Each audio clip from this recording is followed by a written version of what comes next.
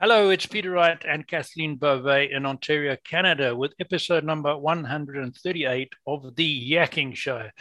This is the show for awakening you to new perspectives for the changing world we're living in, and it's certainly changing every day that goes by at the moment.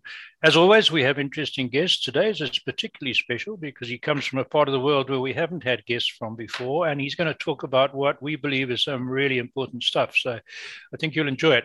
But it's not my job to introduce guests. Kathleen does it so much better than I do.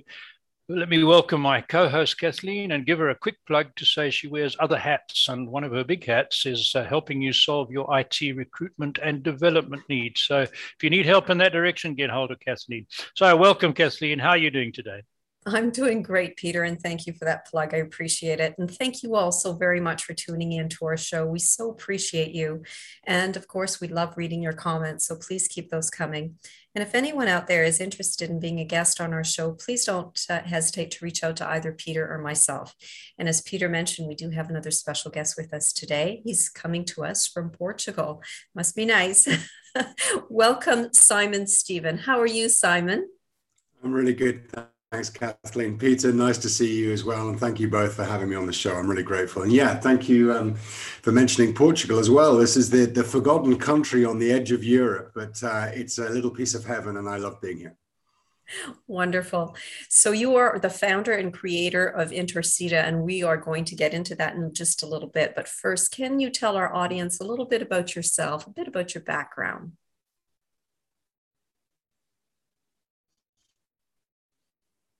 Sure.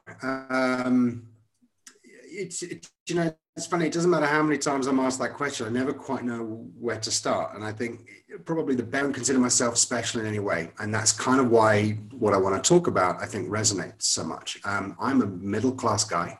I was raised with good parents. I went to a good private school in Scotland. I'm from Scotland originally.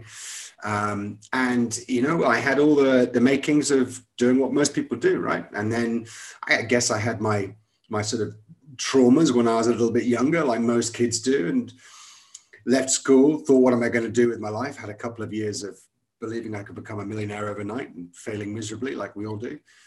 And then I met my wife and decided I needed a job, got into the corporate world and found that I was really pretty good at it. I got into financial services and banking.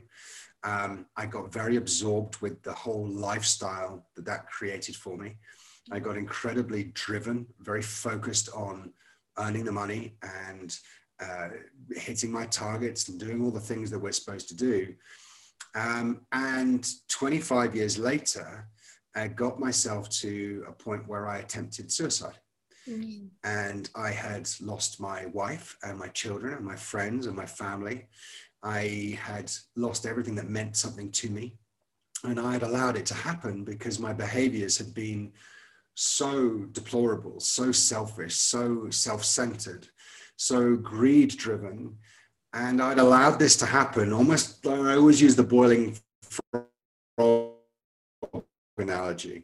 I'd been a frog put in cold water with the temperature gradually increasing, and I'd found myself being boiled to death without even realizing it. And in the years since then, in the 3.5 years since I attempted suicide, my life has changed immeasurably because it's given me an opportunity to look around myself and try and understand what the triggers were and the causes, and to look at the damage I'd done and so on. And the biggest part of that has been understanding that corporates as a whole are very poor at recognizing the damage that serious stress and serious pressure can do on their employees. And not enough is being done, in my opinion, to manage the mental health and welfare of employees. And I have become this evangelist, if you will, about talking to as many people as possible about trying to understand and recognize the signs of corporate burnout, and at the same time trying to encourage companies to take more responsibility for their employees, particularly in light of the COVID pandemic and the sensitivities that we've all felt as a result of it. That's the potted history, Kathleen. How about that? Well, that's, I'm so glad that you're doing this because it is so absolutely needed. And I can relate. I think so many people can relate. I mean, I was in the corporate world for 15 years and I saw burnout every day. And it's devastating because well, let's continue chatting about that. Peter, on to you, because I know Sure. you have a question to ask. Well, I was going to ask you for your motivation of doing what you're doing. You've answered it very nicely. So, and I know we're going to get into more detail, excuse me, as we move on. Yeah. So, but I know that where did you? I'm stealing something Kathleen said she wanted to ask you, but I'm going to go. I do that all the time anyway. So, where did you come up with the idea for Intorcida? So when I had I call it a breakdown, but I use that word because it's easier for people to understand, because it wasn't a snap thing. It came over 25 years. When I attempted suicide, I was in a hotel room in London. I'd come back and, I'd been incredibly successful. I had all the trappings and all the things that the corporate world and the bigger wide world and the social media world tells you are important. I had the cars and the houses and the first class airfares and the clothes and the watches and all the things. And so did my wife and so did my kids. And, I thought I was doing great. And when I attempted suicide, it was on the back of a huge argument that I had with my wife. And my wife had sat me down and she said, I just don't like you. You are a horrible human being. I don't want to be with you. You are not a good father. You are not a good husband. You're not a good friend. You are selfish and ignorant and conceited and all these things. And I'd gone to London that week, just furious and angry. How dare she say these things to me? I'd provided for my family. I'd been this breadwinner and I was, how dare she say these things to me? And what happened was that night, fueled largely by alcohol on the back of a big corporate dinner, I had gone to my hotel room. I had forced open a hotel window. I had taken all my clothes off because for some reason, something in my head told me that if you're going to kill yourself, you should do it naked. I don't particularly know why, but I got done that. And I sort of snapped awake, if you want to call it that, because I heard this siren in the background. There was something, I don't know whether it was police or ambulance, I'm not entirely sure. And I kind of came to and went, and I was sitting on the edge of the window and I was leaning forward, about to just throw myself out. I was 10 floors up. Mm. And I had this moment of utter shock, fell backwards in through the window, sort of came to, if you want to call it that, or some people sort of define it as being almost an out of body thing. And it wasn't spiritual. It was suddenly a coming to of my senses. And I'd folded all my clothes and I had left money for the housekeeper because I obviously realized that I'd have to clear up all my mess in the morning. And more pertinently, I'd written this letter to my wife and to my kids where I'd apologized. And I'd written down everything, my sins, my shames. I'd confessed to having an affair. I confessed to all the things I'd done. It was a confessional on paper. And when I went back home the next day, I went to work the next morning, amazingly, and then left Scotland. And I sat with my wife and we talked for the first time in years. And she said, okay, finally, it's happened. You've seen something. But the sincerest form of apology is a consistent change of behavior. It's not enough just to say sorry. It's not enough just to make a few days work. This is going to require unbelievable work. And I sat with my kids and with friends and family over the course of the next few months. And I was shamed. I was so ashamed of what they were saying about me, of how horrible I'd been and that I was not a nice person. And that, it was unbearably hard to hear it. And the first thing my wife and I did was we said, you know what? I can never go back to the corporate world. I've got to do something different. I've got to do a complete change. And we had this opportunity to buy this remote hill farm in Portugal, which is where I am now. And I knew nothing about olives or grapes or sheep or farming equipment or tractors or anything. I had no idea about any of it. But I said, you know what, why don't we do it? Why don't we do this? And I'm delighted to say my wife said yes. And we sold up everything and we got rid of everything we had. And we bought this place out here and it was run down and dilapidated and needed huge amounts of work. And we did it together. And while this was going on, I was starting to embark on a journey in therapy and I was beginning to understand myself. I was writing daily diaries. I was starting to do things that I had always believed were a whole lot of woolly nonsense. I'd started to meditate, started to do gratitude journals and all this sort of stuff. And, when I first started doing it, I was like, come on, Simon, gratitude journal, seriously, you're going to do this every day? I do it religiously now. I do it every day, still do it every day. And we bought this place, and I had no intention of doing anything from a business perspective. I simply thought, you know, if I can make the farm work, if I can make it earn some money, if I can make it pay for itself, that's all good. I was lucky. I had some money in the bank. I'm not denying that I was lucky in that regard. And then a year ago, my wife, quite understandably and quite rightly, said, okay, I love you. Your change is remarkable.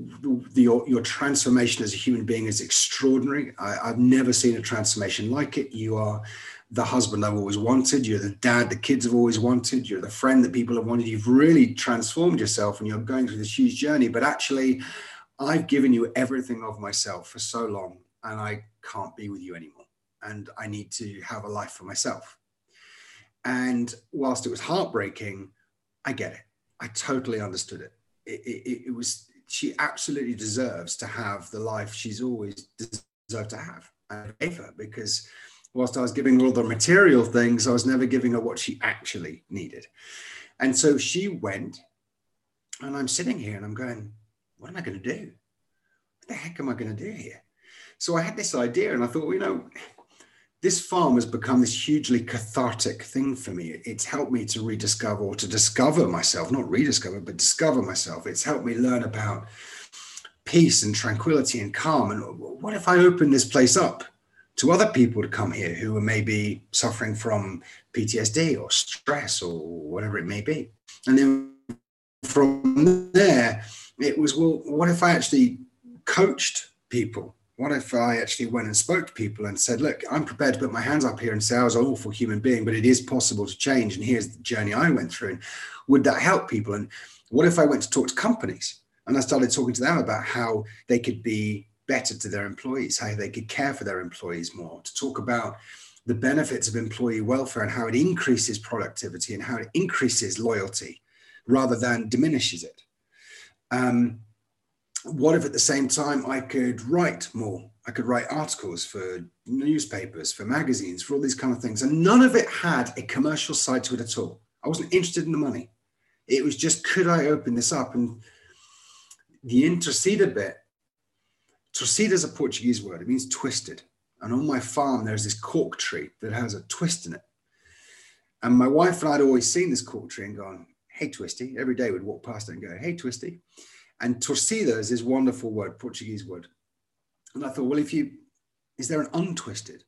And untwisted is intorcida, so to untwist yourself. So I just had this idea of what about the brand? And I'm calling it Intorcida. It's about untwisting your life. It's about you as an individual, or you as an organization, or you as a corporate, or whatever it may be, trying to understand that chasing the illusion of corporate success is a mistake. It's dangerous. It has pitfalls. Believing what you see on social media, believing what you read in the papers, believing that somehow having a bigger car than your neighbor, having a bigger house than your friends, being more successful than your parents is not what it's about. It's just not. And I am a living testament, I'm delighted to say still living, but living testament to the fact that getting rid of those things and looking inwardly and being kinder and being caring and being more respectful and being more gentle and all these things, the benefits so outweigh anything you could ever achieve in the corporate world. And so this idea. And so I now go out and promote it and I talk about it. And I'm lucky, I get calls from companies who say to go in and talk to them and give them counsel and advice. I get calls from individuals and I get calls from friends and all kinds of things. It's kind of come from there. And now I know that was a very, very long-winded answer, Peter, but it was the only way I could articulate how it came about. Because for me, it's not a company. It's an idea. It's simply an idea.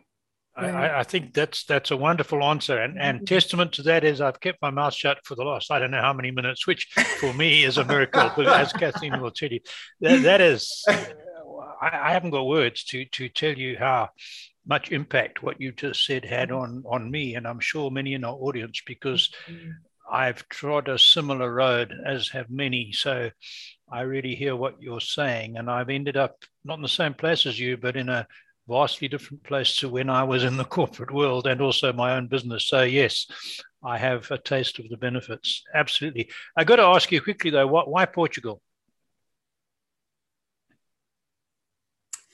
My mother was and still is the first lady master of wine in the world. In 1970, she qualified as the first ever female master of wine. It's still a very, very elite group. I think there are only 400 in the world, and they are the world's experts on wine and viticulture and viniculture. My mother went to university in Lisbon, where she studied port in particular as a specialism. And she became very close to a family who owned a very famous, very well-known port company called the Ramos Pinto.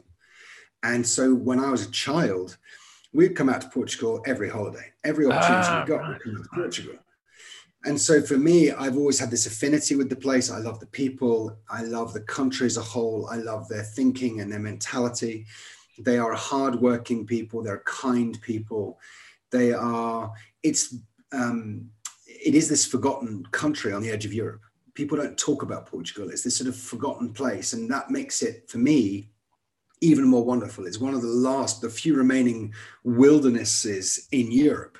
And particularly the area I am, which is called the Alentejo, which is this very old school, old traditional area of Portugal where, I drive down to the village and, there's horse and cart on the road and they're going off to do their weekly shop at the local place.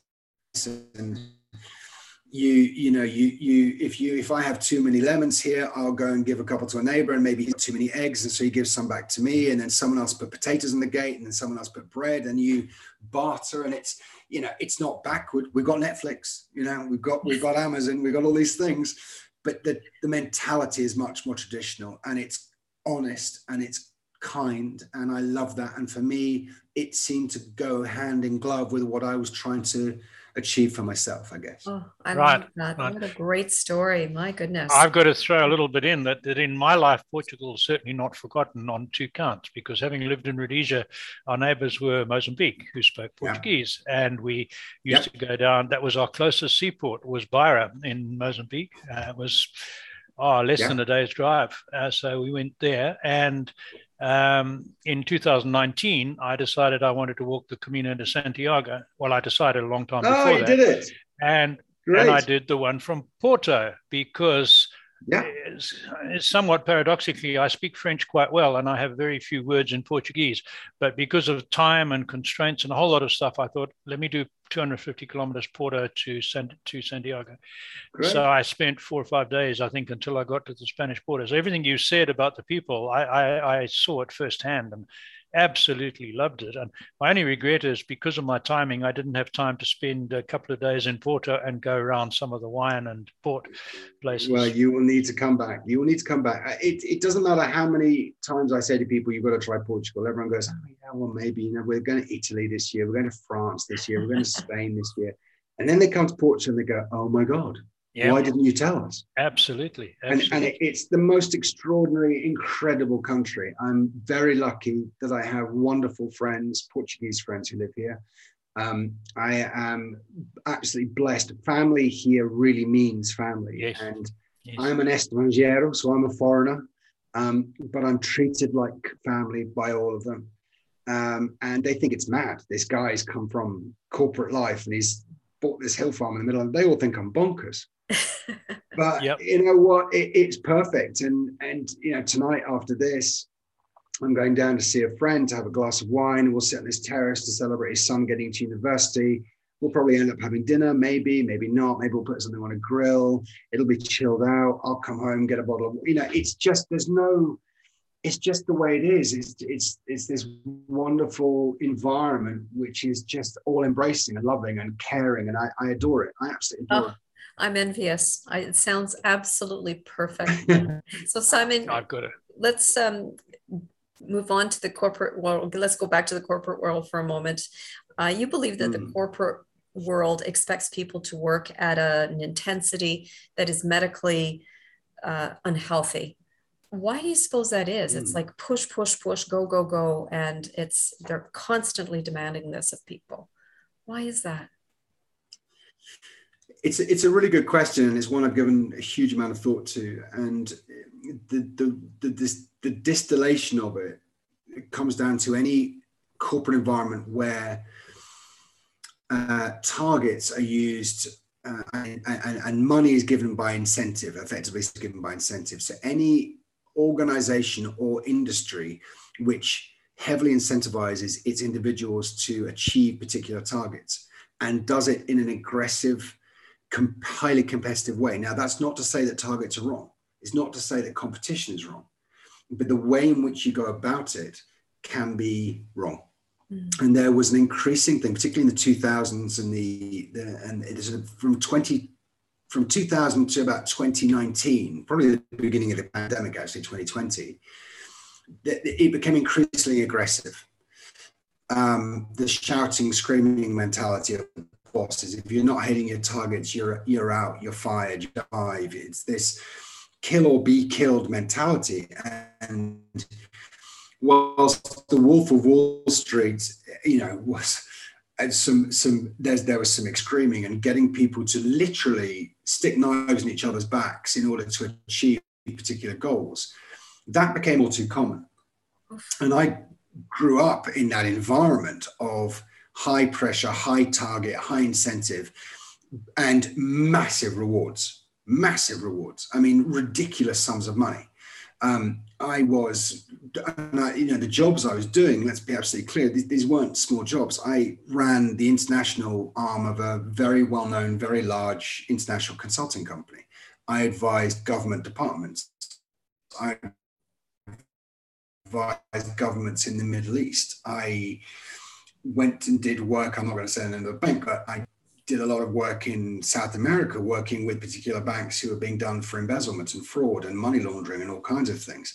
These were big, high profile, high pressure jobs that were keeping me working 15, 16, 20 hours a day where necessary. The rewards were enormous. It was blank check stuff. It was write your own ticket. And I thought that was great. I thought that was the answer. And I've told this story on numerous occasions, but there was one particular company I was working for where there was a rumor going around that I was having an affair with a girl who worked in the company. And it wasn't true. It wasn't the case at all. But the two of us were close. She worked very closely with me. And there were a lot of rumors going around. And I was pulled into the office of my chief executive, who said to me, hey, Simon, there's some big things going on right now with this particular client, and we don't want you distracted, and we want you absolutely on the ball. And so, is there any truth in this rumor? And I said, no, there's no truth in it. And he said, well, because if there is, if you're worried about home and you're worried about your wife finding out, we can provide an alibi if you need one. If you ever need an alibi, so that you can have your affair, because if having the affair makes you more effective, if it makes you more productive, if it makes you happier, we'll help. Now, at the time, looking back now, I'm horrified. Looking back now, I go, I cannot believe I worked for an organization where they actually thought that was palatable, let alone moral. But at the time, I remember thinking, wow, how lucky am I? I work for this amazing organization. I'm so valued by this company. They're prepared to help me have an extramarital affair if it helps me. The warped sense of reality that I had and morality that I had. I worked with a bank who were caught with their hand in the cookie jar. They were laundering money for I won't go into detail, but they were laundering money. And doesn't take rocket science to work out who the bank was. I went to work with that bank to help with one of those particular areas of that bank, work out how we could get away with it. And for that was very handsomely rewarded.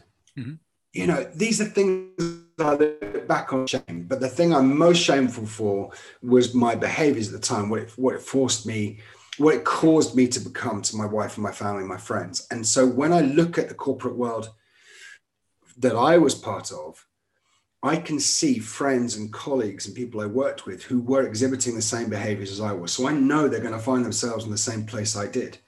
And now post-pandemic, I say mid to post-pandemic, everybody thought, the companies, they're not going to know what to do because no one's going to want to go back to the office. Everyone's going to work from home. We'll have the last laugh because all these companies want us to come back and we won't. The companies are delighted they're not going back. The companies are over the moon that people aren't going back. They can sell their office space. They can get rid of infrastructure costs. Right. They can now get people to work even more hours for even longer, because now they're all remote, they're all online, they're all on Zoom calls, they're all on their phone 24/7. They can get their employees to work even harder than they used to, and they don't have to go to an office, they don't have to commute. So actually, if anything, it's going to get worse, Kathleen. Worse, yeah. My view on this is, now is the time where we as employees, people as employees, need to be going to their bosses, to their seniors, to their company organization and saying, you know what? It is not acceptable that you're making me work 12 hours a day, 15 hours a day. It is not acceptable that I'm getting phone calls at 7 o'clock, 8 o'clock, 9 o'clock, 10 o'clock at night. It is not acceptable that I'm away from my family more than I'm with you. It is not acceptable. And until people start, and I don't want to do a whole revolution thing and rise up everybody, but it is time we all as people started saying to our bosses, this won't work. You're going to kill people. And I know now that my attempted suicide, I was one of the lucky ones. I saw the light at the very last minute, but I also know that there's an awful lot of people who don't see the light, and they do kill themselves, and they do take themselves out of the game. And I understand why they do it. And I feel suicide. One corporate stress-related suicide is too many, as far as I'm concerned. Agree. Simple as that. Agree. And there's a lot that don't take the ultimate step, but destroy their lives even worse with drugs or alcohol or something else. Yeah. No. Absolutely. Wow. And, so my alcohol addiction was huge. I was drinking a lot of alcohol, prescription meds. I was buying prescription meds off street dealers. I flew to Minneapolis one time. I got in a taxi, and before I got to the hotel, I asked the taxi driver to find me a street dealer so I could buy temazepam before I even got to my hotel. Yeah. I was so addicted to prescription painkillers. My doctor was refusing to give me any prescriptions and was asking me to go to Narcotics Anonymous. And what did I say to him? Same as I said to my wife and to everybody else. What are you talking about? I'm fine. I'm absolutely fine. Yeah, no, I wasn't fine. I was broken. You've told us a lot about what you're doing, and it's wonderful and admirable. You mentioned changes because of the pandemic, the virus, and maybe we're coming out of it. Over and above the new effect of bosses wanting people working remotely to work even longer hours, have you seen stress increase because of fear and because of lifestyle being so altered by the pandemic? Have you seen the levels of stress go up a lot? Yeah, there's three things in particular that I have seen firsthand and sort of witnessed. The first is an increasing fear of the unknown for people. It's causing market volatility. It's causing housing booms. It's causing the price of things to go up. Interest rates have just gone up in the UK. I've noted, there's a load of things happening, and that's having an effect. And when you think of how leveraged people were with debt pre-pandemic, because we were in boom times, a sudden spike of 0.25 or 0.5% or 1% in interest rates can literally make the difference between an individual being able to pay their mortgage or not pay their mortgage. We are going to see the financial ramifications of that kind of fear side of things. The second thing is I have, on the positive side, seen a huge amount of new innovative approaches to business because of having to work remotely. There are new businesses popping up left, right, and center that are taking advantage of the situation as it is, which is a good thing. The flip side of that is exactly what I was talking about just now. I think corporations are going to use it as an opportunity to ramp down their infrastructure costs, ramp up put more people in employment, but crank the handle faster. They're going to want people to work much harder, much longer hours, and it's going to happen by default. It's not going to happen. People aren't going to go and work for a company that says we want you to work 16 hours a day. I never signed a work contract that said I would do more than 37 and a half hours a week. Never. And yet some days I was doing 20 hours, 21, some days I would go right through for 2 days. So, they're going to crank up the pressure. And I think we're going to see more and more people, unfortunately, I think we're going to see more and more people having stress-related breakdowns as a result of this. But I think the key one for me, and the reason why and one of the things I wanted to talk about today, and this is the only bit of promotion I did, because I've said to you in our conversations previous, I do not on radio shows and podcasts to promote anything. It's not a commercial side. This is purely vocational. But what I wanted to do with myself going forward. And I had this idea about writing a book, and I wanted to go around and I wanted to talk to others who had gone through similar things to me, how they'd come out the other side of it, how they'd triumphed over adversity, if you want to call it that. And I wanted to call it 24 Stories of Hope or something like that. And I wanted to write a book about that focused on individuals and their stories. And the idea being that it would give other people the inspiration if they were feeling low or down or whatever. And then I had this kind of weird, quirky idea. And this is the way my brain works now. And it said, what about if you did it from a camper?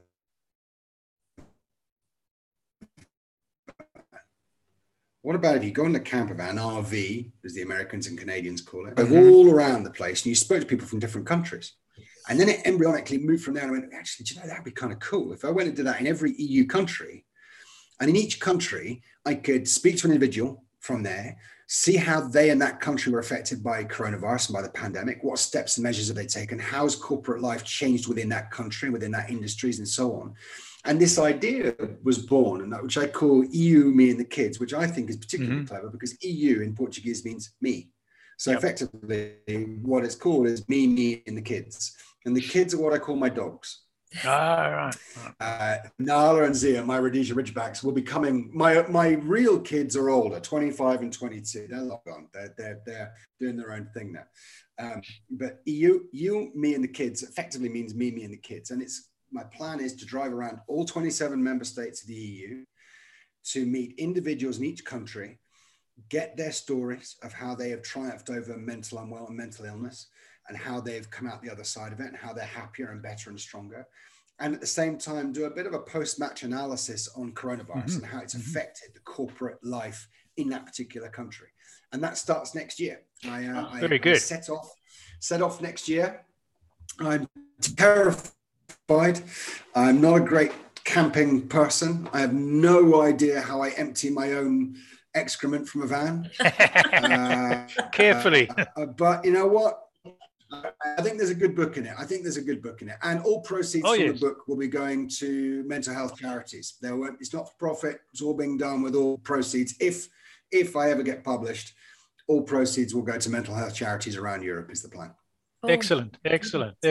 So how long is that going to take Peter, you? To answer that question, well, I said 6 months. Yeah. I said 6 months. But the more I think about it, the more homework I do on it, the more I talk to people who've done big journeys, the more they go, give yourself a year. Yeah. Give yourself a year to do it.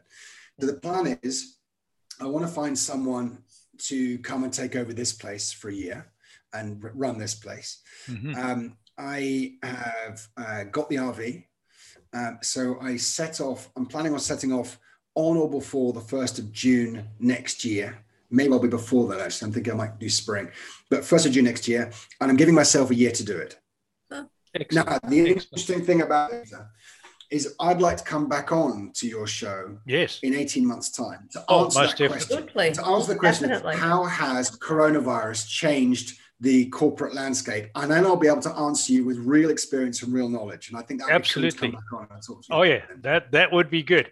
We're getting close to time. I got a burning question to ask you, but I think Kathleen wanted to ask you something quickly. Well, actually, I just wanted to find out a little bit. I'm curious about your luxury teepees. Can you tell us a little bit about those? I know we're running low on time, but I had to ask. Teepees. No, listen, I'm sorry. It's my fault. I talk too much. I've got a million things I want to say. No, it's fine. This is good. I've never liked camping. I'm going to put my hand up and say I've never liked camping. And my wife, who, as you know, is no longer with me, but my wife would always try and encourage me to go camping. And I would hate it. They were never big enough. They were never long. I'm quite a big guy and tall guy, and I never managed to fit in a tent. And then someone said to me, what about a teepee? Have you ever stayed in a teepee? And I went, that's ridiculous. They went out with the ark. What are you talking about? And then I stayed in one. And it was glorious and wonderful. And it's beautifully cool at night. And it's cool in the daytime and warm at night. And it's big and spacious and roomy. And it's divine. And so I thought, what about if I put some teepees on the land here, and then people coming out and doing, if they were to get as a retreat, they could stay in them. So contacted this company, found them. The teepees, I've got some amazing views in the land overlooking an entire valley. So yeah, they are traditional teepees. They're made new. They're traditional teepees. They're 25 feet wide at the base. Wow, that's big. Yeah, so they're big. They'll be on a wooden platform so away from all the creatures. And they'll have log burners in, so they'll be nice and warm in the winter. You can actually put logs in them and get the fire going. Big double beds, everything. They are magnificent. So I cannot recommend highly enough. Teepees are, in my opinion, the ultimate form of glamping. The ultimate form of glamping. I will never go near a normal canvas tent again, I can assure you. Oh, wonderful. Fabulous. Quick one for you. You've had lots of experience in the corporate world and with your own and other people's mental health issues. So you're a good person to ask this question. What do you think is the most important characteristic or habit or attribute that separates well-balanced, contented people from the average who, as we've been talking about, are stressed and always striving for something they're not going to achieve anyway? What's the difference? Is there a key? Yeah. And I can thank my wife for this. And I didn't realize it until it was too late. But she used to say, when you wake up in the morning or go to bed at night, ask yourself the question, does the good outweigh the bad? And if the bad outweighs the good, then you have a responsibility to yourself and the universe around you to make a change. It is the most fundamental piece of advice, the most important and fundamental piece of advice I've ever been given. And I never listened to her until it was too late. And now I do it every night. Does the good outweigh the bad? And if it doesn't, you have a responsibility to yourself and the universe to make a change. Now, there are lots of people out there, Tony Robbins and Mike Hudson and various others, who they do this on a big scale. They stand in front of thousands of people and they'll say things like, if you knew you couldn't fail, what would you do with your life? And all these kind of things. But there's a big difference between having this idea and actually doing it. Mm-hmm. There's a huge difference between people who go, oh, I wish I could, and people who actually do.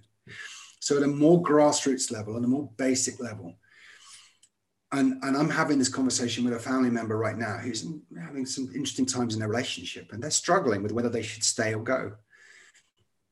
And I've said to them, notice I'm not giving gender here or any clue as to who this may be. Sure. I'm being very careful to that. Very careful, yeah. But I've said to them a number of occasions, if you wake up in the morning and you believe that the bad outweighs the good, you've got a responsibility to change your life, because otherwise you'll be happy. So the difference, I think, between people who are balanced is it's people who are able to honestly look at themselves and their life and can genuinely have enough perspective to see what is the good and what is the bad, and then have the courage and the bravery to make the changes that need to be made. Mm-hmm. Now, it's an easy thing to say, Peter. It's a very difficult thing to do it in practice. And I'm not suggesting everyone has to go out tomorrow, buy a teepee and live in that for the rest of their lives. I'm not advocating people leaving their jobs or their families, their wives, their kids. I'm not. Simply saying, you know yourself better than anyone. You're the only person that's been with you every single minute of every single day of your entire life. You're the only one. So no one knows you better than you. So ask yourself the question, does it outweigh the bad? And if it doesn't, then make a change. Fabulous. Wonderful. Oh my goodness. What a very profound pleasure to have you on our show today. Oh, yeah. Before we go, how do people contact you? So I'm on, much to my own chagrin, I'm on Instagram for starters, which I'm not a social media person. I struggle every day going, oh my Lord, what do I take a picture of today? And but I'm on Instagram at Intorcida, which is spelled Intorcida. So at Intorcida. I also have a website at www.intorcida.com, which you can get me on. And on there, you'll find my contact details, my email address, number, and so on. And I want to state as a sort of final part, I'm happy for anyone to contact me at any time. I've had people contact me from all over the world saying, thanks for sharing, thanks for being open and honest, thanks for being self-deprecating and vulnerable. I've also had people come and say, I'm in real trouble at work, I've got a real problem with my relationship. I am not a trained counselor. If it gets to a point where you need professional help, I will always point them in the direction of a professional, but I'll always be a pair of ears to anyone. So if anyone wants to talk and get in contact, all they have to do is pick up the phone or drop me an email and I'll be there. Excellent. Oh my goodness. Thank you so much. Wow, that was wonderful. Thank you, Simon. It really was. And we will look forward to having you on our show. Thank you for having me. Absolutely. And thank you. I will hold you to that. I'm telling you, I'll hold you to it. Definitely. Yes, definitely. Absolutely. And sorry, Kathleen, a couple of progress reports along the way in the form of an email or something that we can put on our website or I can put on my blog would be wonderful. Absolutely. And thank you all so very much for tuning into our show. And once again, we love reading your comments, so keep those coming. And until next time, everybody, take care. Bye-bye.